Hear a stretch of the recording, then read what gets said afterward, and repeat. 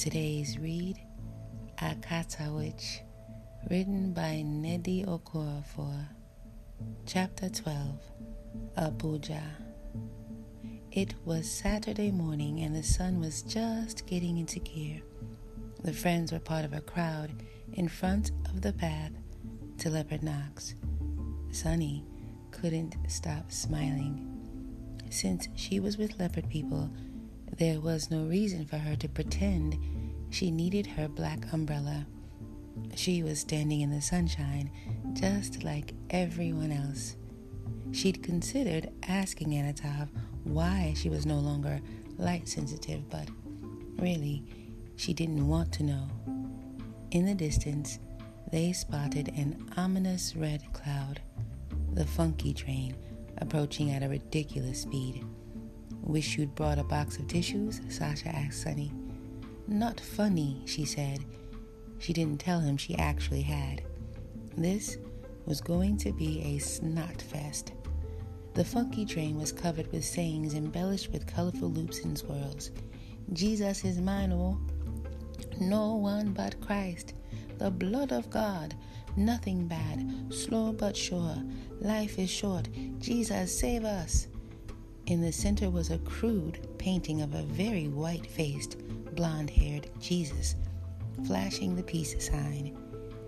"Is this for leopard people?" she whispered to Chi-Chi. "Or Christian fanatics?" Chi-Chi only laughed. "It'll change to different things about Allah when we enter Hausa land, and the Jesus painting will become a crescent moon and a star. You know the saying? When in Rome, do as the Romans do." The driver was a man who called himself Jesus' General, but there was nothing holy about him. Every other word he spoke was a jolly swear word. Loud, profanity-laced hip-hop blasted over the sound system. Sunny wondered if he changed his name to Allah's General when they crossed into Hausa land. She laughed to herself. "How many are you?" Jesus' General shouted, getting out of the vehicle. "Sir," said a stately woman, "does this piece of junk run on fuel? Gasoline?" "Oh, this no be so." A man groaned a few steps away. He spat something in what Sunny thought was Yoruba, and then threw his dusty backpack on the ground. Jesus' General protested humbly. "Nah, hybrid vehicle, a little fuel, a lot of juju, and plenty of God's will. Come, I beg. I no go disappoint you. Step aboard. I give you good price to get to festival." "It's a piece of rubbish. We'll probably all die of the fumes," a woman said. "I'll wait for the next one." Jesus' General waved an annoyed hand at the angry people and turned to Anatov. "Anatov," Jesus' General said, shaking, slapping, and snapping hands with him. "Good as hell to see you, my man." "Likewise," Anatov said, putting an arm around the driver's shoulder. They moved a few steps away, obviously to discuss prices.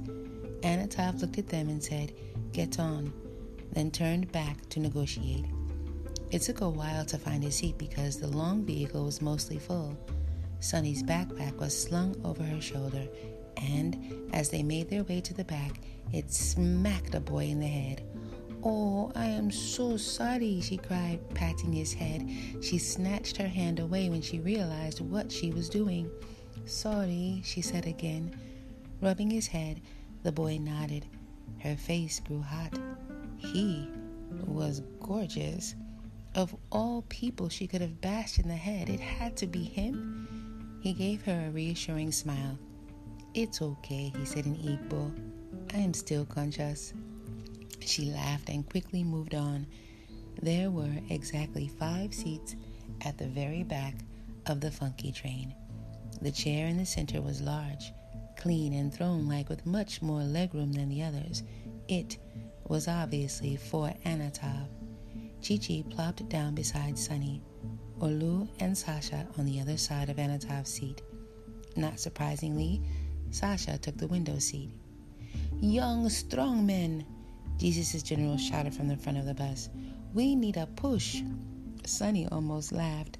Clearly, even a vehicle powered by Juju needed a push so the driver could pop the clutch. Several men got up and went outside, including Anatov. Jesus' general got behind the wheel. They pushed and the funky train began to roll.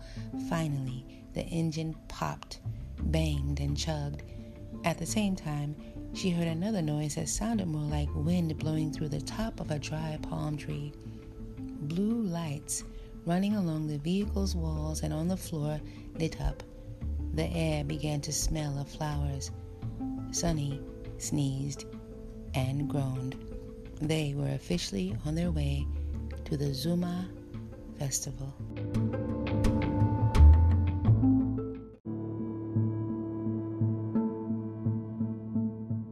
Anatov said they'd be staying at the Hilton, the biggest and most lavish hotel in the city. Even one of America's presidents had stayed there.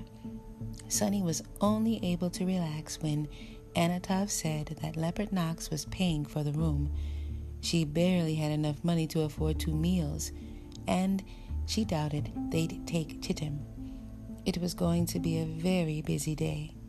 First, they would get her Juju knife. Then they'd attend the wrestling finals. After that, Anatov would attend a meeting of scholars from all over Africa. They'd have the rest of the day and evening all to themselves. There's an arts and crafts fair all day and a student social tonight, Anatov said. He looked at Orlu and Sasha and smiled. And, as always, there's the Zuma Football Cup match around 5 o'clock. Sonny frowned. Why didn't he look at her when he said this? She liked soccer too, and she was good at it. Their rooms were on the 16th floor of the Hilton, and they weren't just rooms. They had a suite.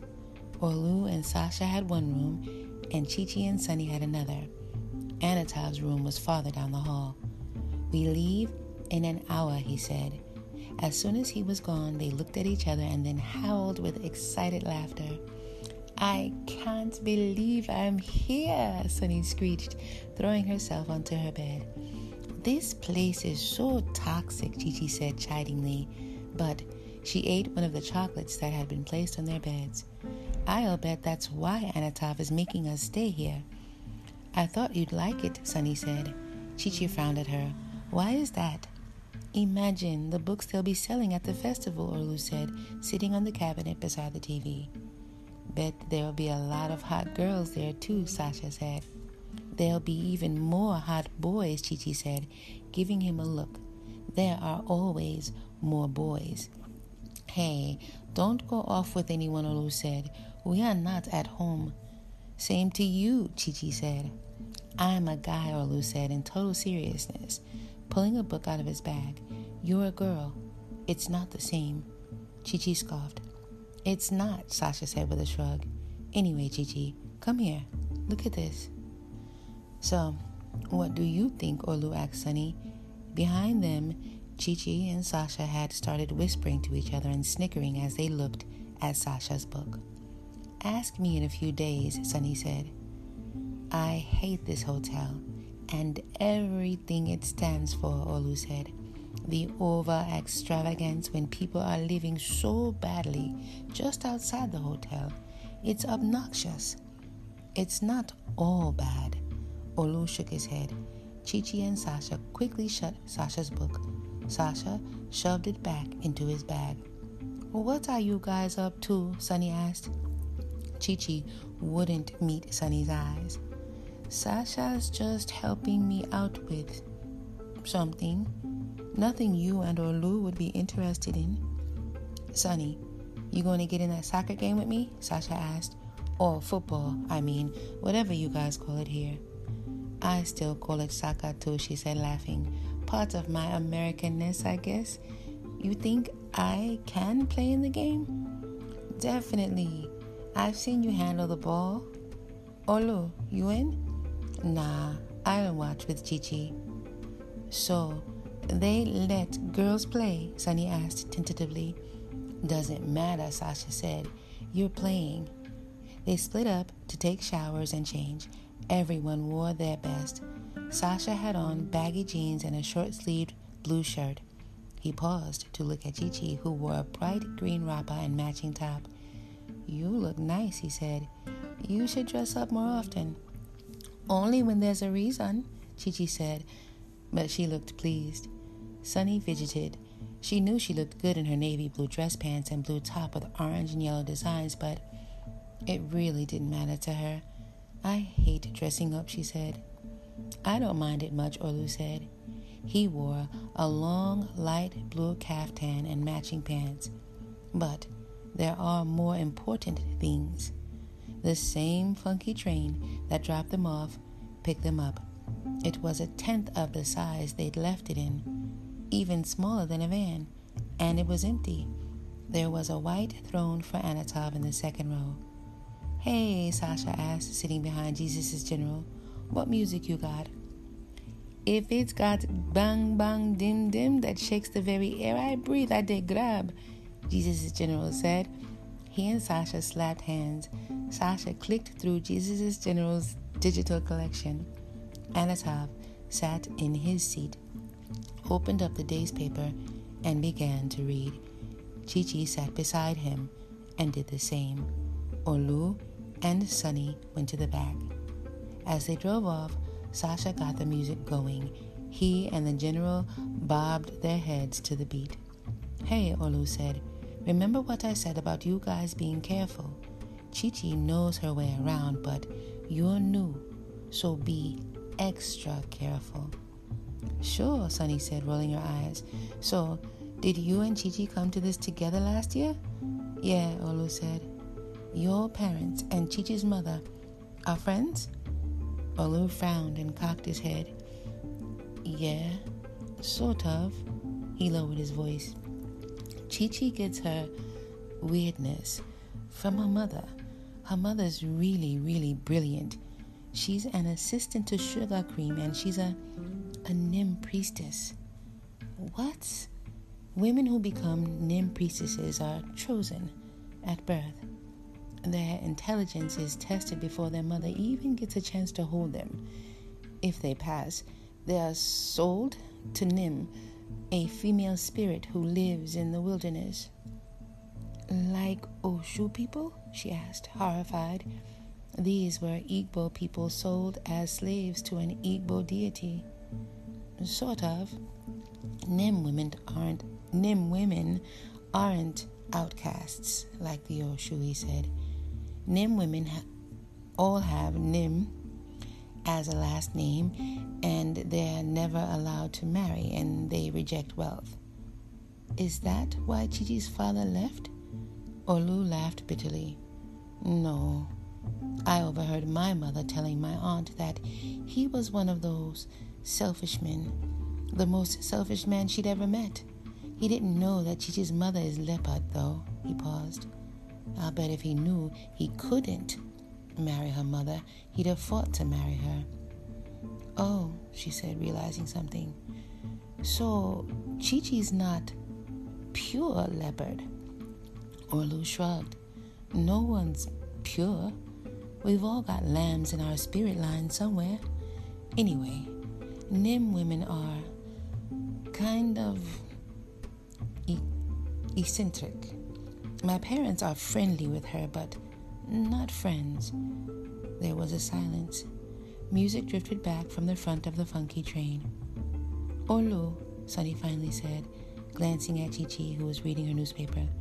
What do I do?" "What do you mean? Am I supposed to keep all this stuff from my family for the rest of my life?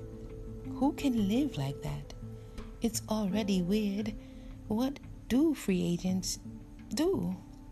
"Well, for one, the pact we made prevents you from telling anyone about it," Olu said.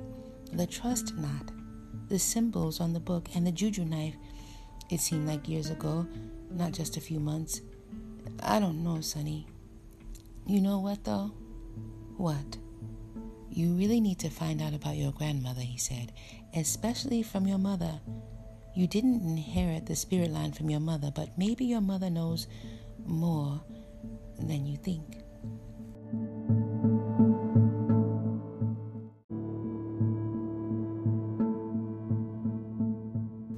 The Abuja market was about 10 minutes from the Hilton.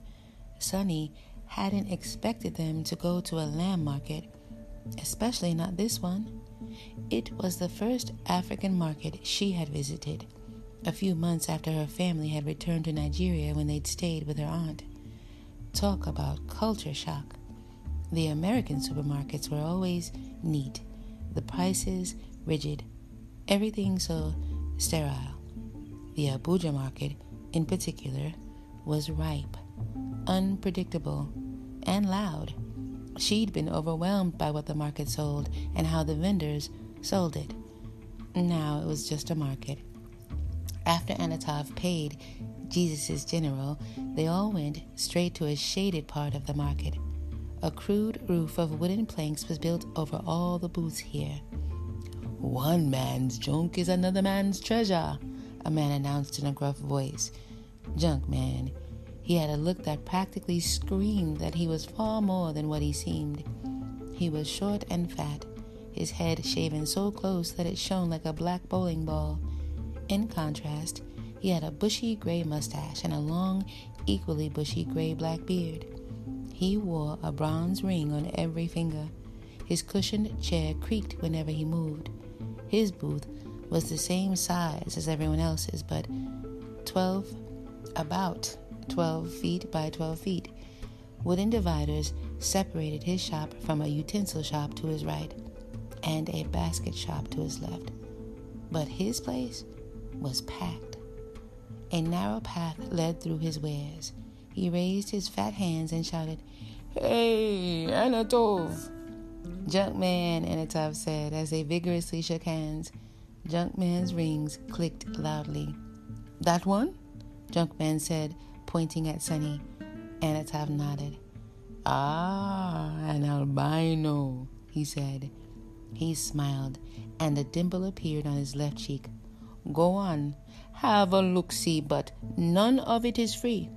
Don't be shy. Look, then you buy. But don't touch the things you don't think you should, especially those parrot feathers. For some reason, people don't know better. Then they get home and wonder why all they want to do is chatter about nonsense." Sasha, Olu, and Chichi were already looking around. Sunny had no idea what not to touch. There were so many items, most on tables, some on the ground or hanging from nails on the wooden dividers.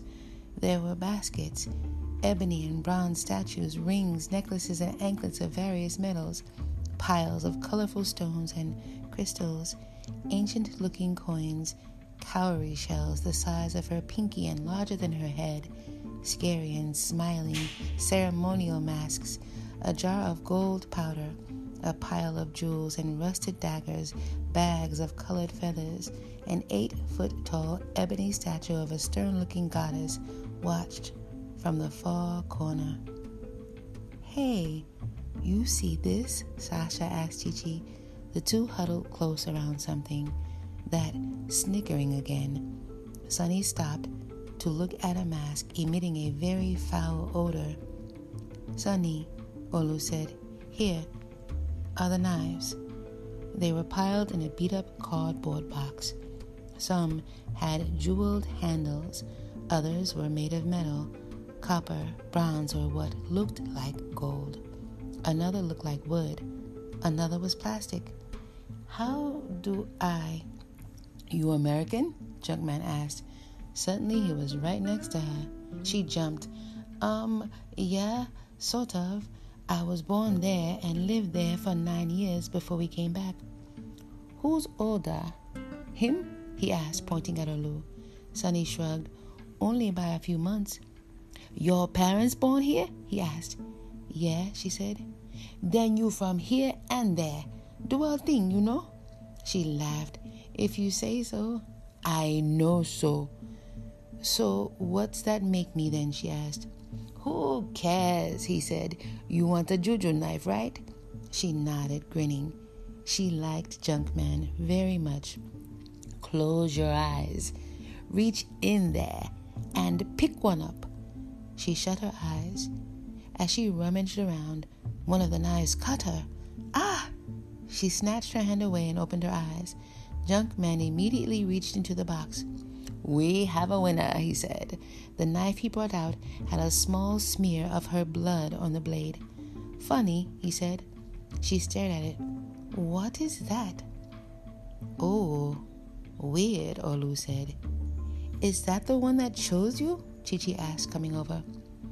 Oh, that's different, Sasha said. Its handle was an unremarkable, smooth silver, but the blade was paper thin, made of a clear green material, like glass. Man from the north gave me this one for free after I brought some others from him, Junkman said. He wore a thick veil, so I didn't see his face. But he had eyes, pretty like a woman's, and had a very kind voice. You can always tell a man's nature by his voice.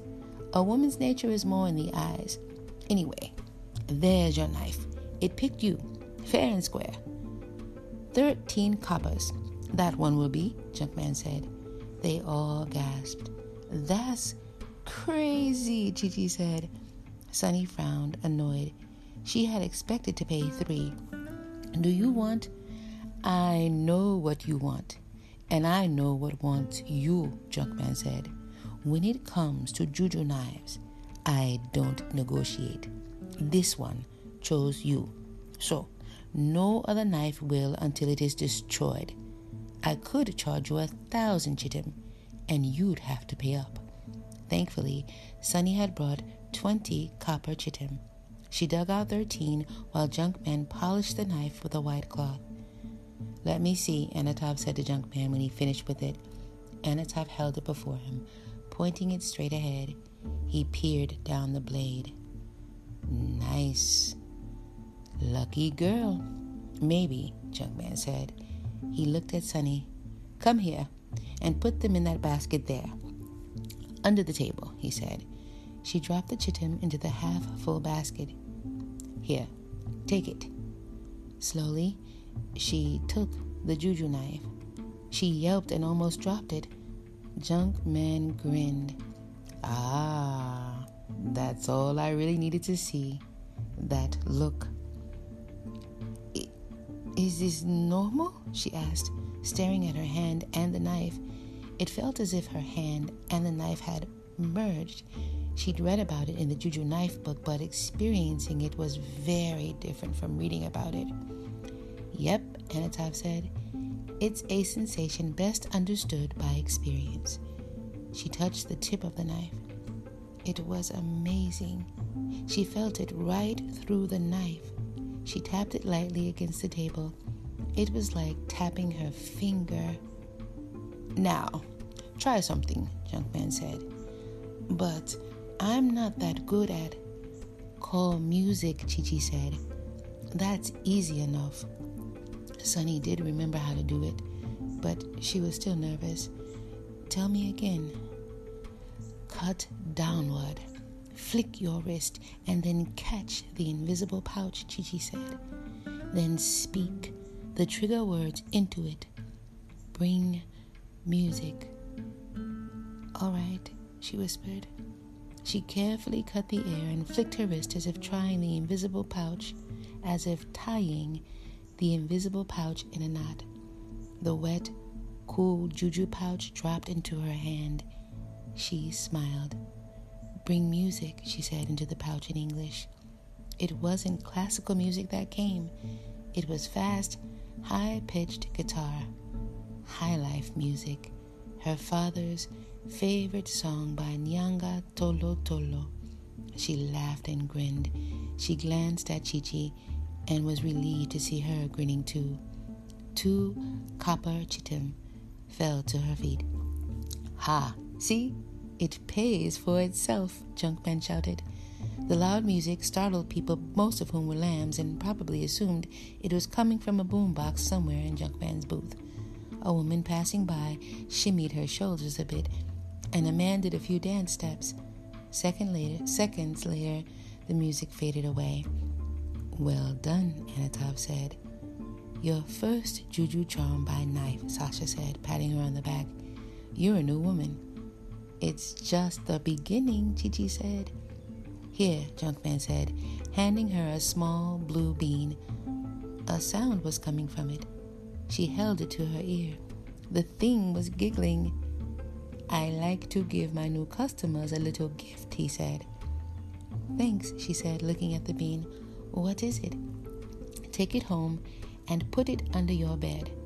Wait a few days."